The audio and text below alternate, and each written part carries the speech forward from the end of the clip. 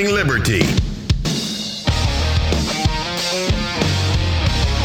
What is up, all of our liberty-loving friends? This is another fantastic episode of Good Morning Liberty. My name is Nate Thurston. Our co-host, Charlie Thompson, is not here today, but don't worry, I'm currently joined by Marcos Falcone, who is a political scientist based in Argentina. And we've been covering a little bit of the news coming out of Argentina lately. Marcos, how you doing today? Hi, Nate. I'm doing well. Thank you for inviting me to your show. I hope we have a great conversation. So why don't you give everyone, if this is their first time hearing anything from you, give them a little bit of your backstory and what you do. Yeah, so basically, I'm a political scientist, as you said. I work at Fundación Libertad, which is Argentina's oldest classical liberal think tank. Let's call it that. We're focused mainly on public policy, on socioeconomic issues.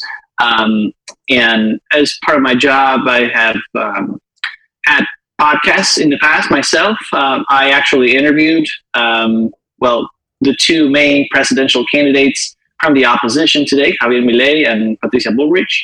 And I occasionally write articles for Argentinian and also American media, trying to explain what's going on in Argentina in this time that seems like it's going to be of change. Mm.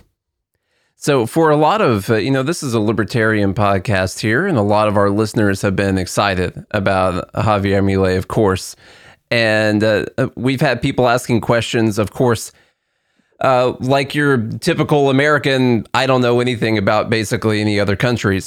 This is the center of the world, I guess. And it's just not, no, I mean, I don't know anything, honestly, about the current situation that Argentina's in. We were talking about Javier Milei a couple weeks ago and the big changes he's talking about. I spouted off to our listeners saying, this could be really great. We're libertarians. It could be really bad also, because of an abrupt change like that could also be rough. So I'm trying to figure out what the best way, because a lot of people are probably like me. How would you describe the current state of Argentina to someone who's not studied up on it, and why they are actually considering a libertarian? And I mean libertarian. If y'all haven't looked at anything that this guy has been saying, if you haven't been listening to him, he's a legit libertarian. Okay. So how did they get to the point where they are considering Javier Milei? Yeah. So, Argentina is currently in a very delicate economic situation, and it has been for over a decade.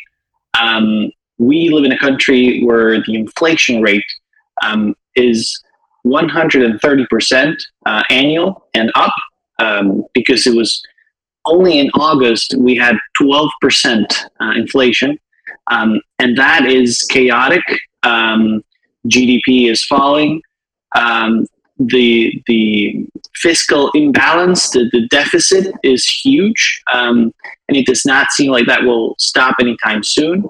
And so it looks like we're headed into an even worse crisis, really, just because nobody wants to lend money to Argentina. Only the IMF has done so in the past years, and so the government is borrowing money basically from people like me, from people like anyone else, at insanely high rates, and so that is accelerating sort of like what we call the quasi-fiscal deficit, the deficit of the central bank.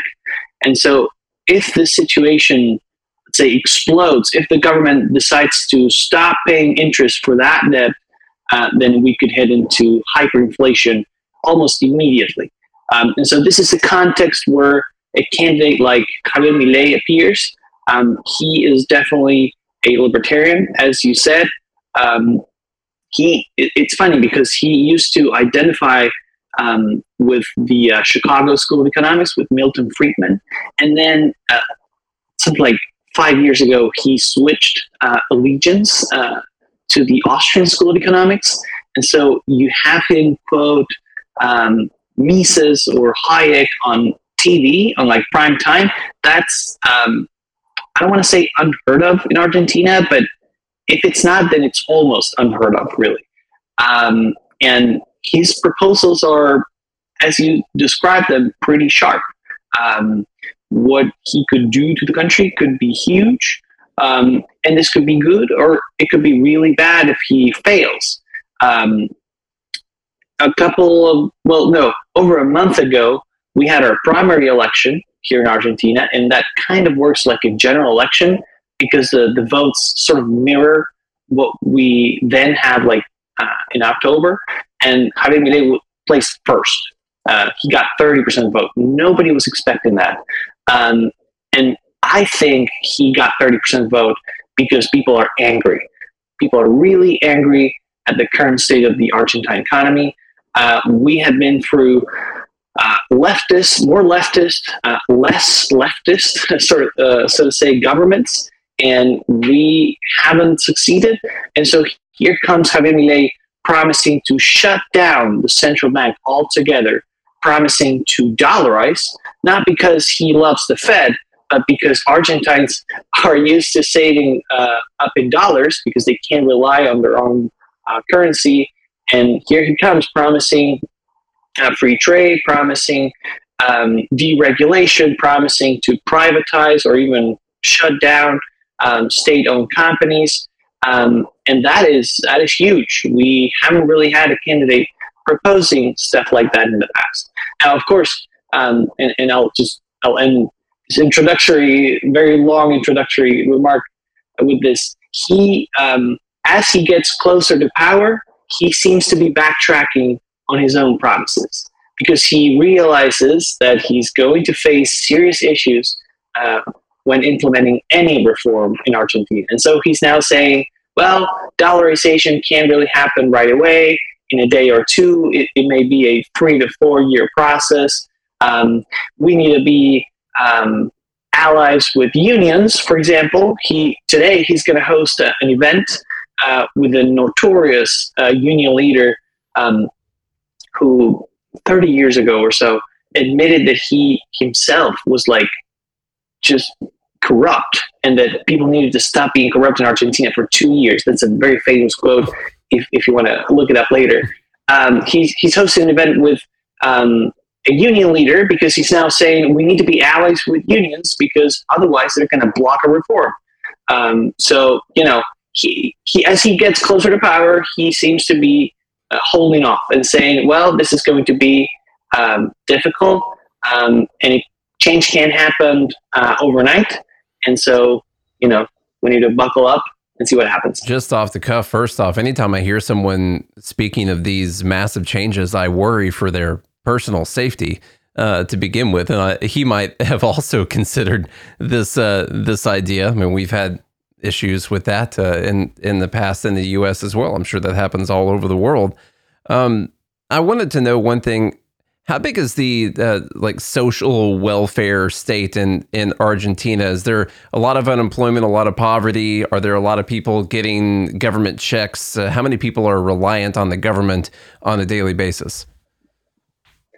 Well, it's estimated that about half the people in Argentina are reliant in one way or another on government checks, be that as direct handouts, be that because there are, public employees, but a lot of people live off of others in Argentina, and that is certainly a problem, and that is also one of the reasons why change may be hard to implement, because if, say, Argentina were to liberalize, as I argue that this will inevitably happen in my article on the Econ Log, if this is going to happen, then there's going to be a lot of losers, and those losers will be the ones that are getting government money.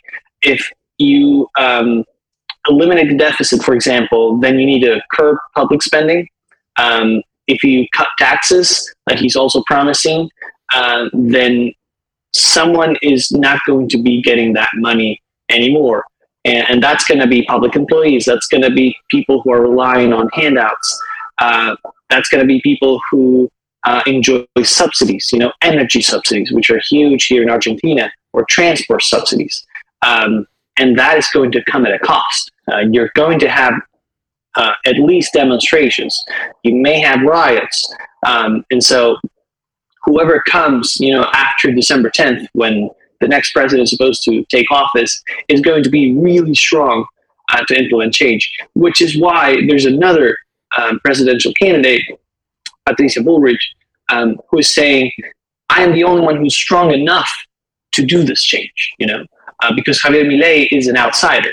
He doesn't really have, let's call it a political structure, that supports him. He likely doesn't have enough people to fill, cabinet appointments. But then this other candidate, a former minister of security, who is now also recruiting classical liberal economists, not really libertarian, but leaning, let's say.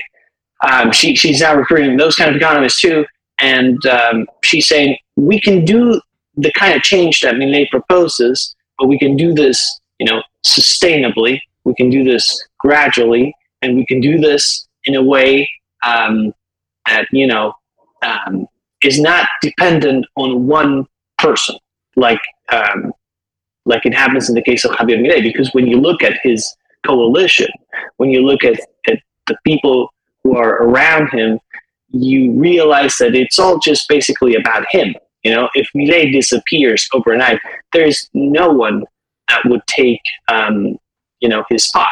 Not in his coalition, at least.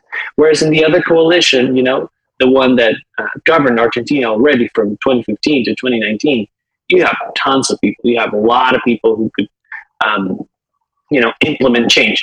Now, the question is whether they actually want change or not, because they had an opportunity and they squandered it.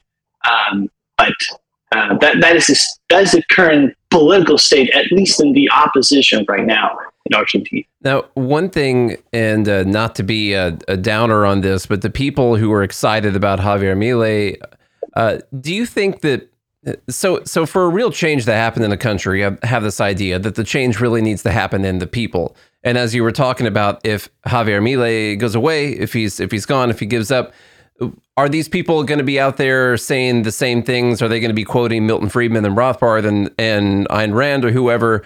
Or are they just going to go with whoever's grabbing their anger that they have towards the current state, and that's who they're going to support? Do you think that it's more, is there really a libertarian cultural revolution happening in Argentina, or is there someone who's saying all the right things to the people who are rightfully very angry?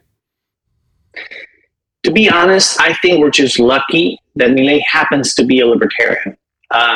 I think there is an element of change that people are demanding, but I'm not sure that there's a libertarian cultural revolution taking place, really. Because, as I said, I think Milei is being supported by a lot of people because people are angry, not because people necessarily understand the consequences of liberalizing. And as a matter of fact, really, when you look at the votes that Javier Milei got, and you compare this election, for example, this primary election, to the primary election of 4 years ago, 2019, you realize that he's been taking more votes from Peronist candidates, from typically populist candidates, than from the rest of the opposition, the ones who should be closer to classical liberalism and libertarianism. And that means, that his base is not really libertarian at all. I mean, they may be listening to him, they may be preaching whatever he's preaching, but if he were to suddenly, let's say overnight, reject Austrian economics overall or Milton Friedman, I think they would follow him. Now, again, we're lucky that he happens to say the right things. Then we don't really know if he's in a position to actually implement the change that he wants, but he's saying the right things, and that's good. Mm-hmm. But so far, I think we don't really have a libertarian cultural revolution. I hope we do in the future. I hope it's in the making right now, but I'm not sure that's happening really. It surely will lead a lot of people in that direction. I'll be completely honest. He actually inspired me to grab a Hayek book on Audible last week because of something that I heard him talking about. I'm like, I should maybe read something that Hayek was talking about. And so I grabbed a book, and I'm sure that's happening quite a lot in Argentina as well. The reason I was asking about this is we were talking about how difficult it can be for him to actually make these changes. And as you make these, I'm not sure how long a presidential term is in Argentina. Is it 4 years? It's 4 years, 4 years. Okay. So as you go to make these changes, they're going to take some time, whether you want to try and do it overnight or not. I think overnight would be super dangerous. I think you'd have riots against him overnight, and it wouldn't go all that well. And so as the pain starts to happen, these people who are getting checks from the government and these people who are working for the agencies or departments or whatever that he wants to get rid of, as that pain starts to happen, if there's not an actual philosophical libertarian base that led to him getting elected, and instead it was people who were mad about their own situations in life and saw someone saying the right things, well, then they're just going to end up being mad about their own situations in life, and he's going to be the person responsible for it now, and then they're going to go for the next person who says they're going to fix it. That could be someone even harder to the left. And so that's kind of the danger of populism and not actually having this strong philosophical, base behind you, right? Yeah, that's actually what some libertarians here in Argentina fear, that he actually wins, that he gets to the presidency, and he starts trying to implement change, but that he fails, and then everything suddenly becomes his fault. And then the word liberty or freedom it gets like informally banned from public speech for 30 years. And we have had, in the 90s, for example, we had a president who did not claim to be a libertarian, but he implemented very good policies. He opened up trade, he deregulated, he privatized, he reduced, he didn't, in the end, he didn't end up reducing public spending, but initially he did. And everyone identified him with classical liberalism, with not libertarianism, but classical liberalism. And, when public spending started growing again, and that caused a crisis, and the country crashed basically, then nobody wanted to talk about liberty for like 25 years up until this moment. And so we are risking, a repetition of that event. I hope that doesn't happen, but it is certainly a risk. I will say, just on a brighter note, he is one of the better orators of this message that I've heard in a long time. And that's coming from a guy who doesn't speak the language. I have to read everything that he says, but the things that he says are more libertarian than basically anyone I hear in America saying. And I follow a heck of a lot of libertarians, and he does a better job explaining these things than all the people that I follow. And so what I hope is that the people that are following him are grasping what he's talking about, that it really is causing a change in these people, and that they're going to talk to their friends and their family, and that they're going to realize that this leftist socialist experiment has not been working out very well, and you got to go back to a free market, and that's what's going to be best for everyone. Would you mind coming back on as we get to the election and we see what happens and all that? Do you want to talk more about this in the future? Yeah, absolutely. I'd be thrilled to come back and talk about the election. The election is going to happen on October 22nd. Then if there is a second ballot, that would be November 12th, I think. The only way for Milei to avoid a second ballot would be to get over 40% of the vote, plus a 10-point difference with the runner-up, or just straight over 45 points. It's a strange system. Yeah, a strange second ballot system. I wouldn't say that there's no chance of him winning in the first round. I think that's difficult, but it could happen. He got 30% of the vote, so he's only like 10 points out, provided, the runner-up doesn't eat up that difference. And yeah, I mean, here in Argentina, that timing seems eternal, really, because it's already been a month since the primary. We have a month to go for the general election. And meanwhile, the government keeps just making a mess out of the economy. It keeps expanding public spending. It is now reducing taxes, apparently, but that is fueling the deficit, which is in turn fueling inflation, which is already at 130%. So the situation is really explosive, and all we want is just vote, But we're still 1 month. We still have 1 month to go, and we'll see what happens. But I think one way or another, be the winner Milei or Patricia Bullrich, or maybe even the pro-government candidate, the current Minister of Economy, some form of liberalization is inevitable in Argentina, because the system just can't stand the way that it is. Everyone is fed up. The costs of protectionism, of high taxes, of high public spending are visible to everyone, and some sort of change will come. You can read more on this on Econlog, where I published this my piece, Argentina's Liberalization. Yeah, I'll put that link in the show notes for everyone. Why don't you tell everyone where else they can go to follow any of the work that you're putting out? Yes. Well, all of my pieces are indexed at marcosfalcone.com.ar. You can find them all there. And other than that, I think, a lot of outlets are covering what's happening in Argentina very well. In the American landscape, I think I would say that the Cato Institute has published good articles on this. It has also hosted an event on dollarization, the main Milei campaign proposal. So, yeah, that's where I would go for more info. All right. Marcos, thanks so much for your time today, and we'll talk to you again soon. Yeah, thank you, Nate.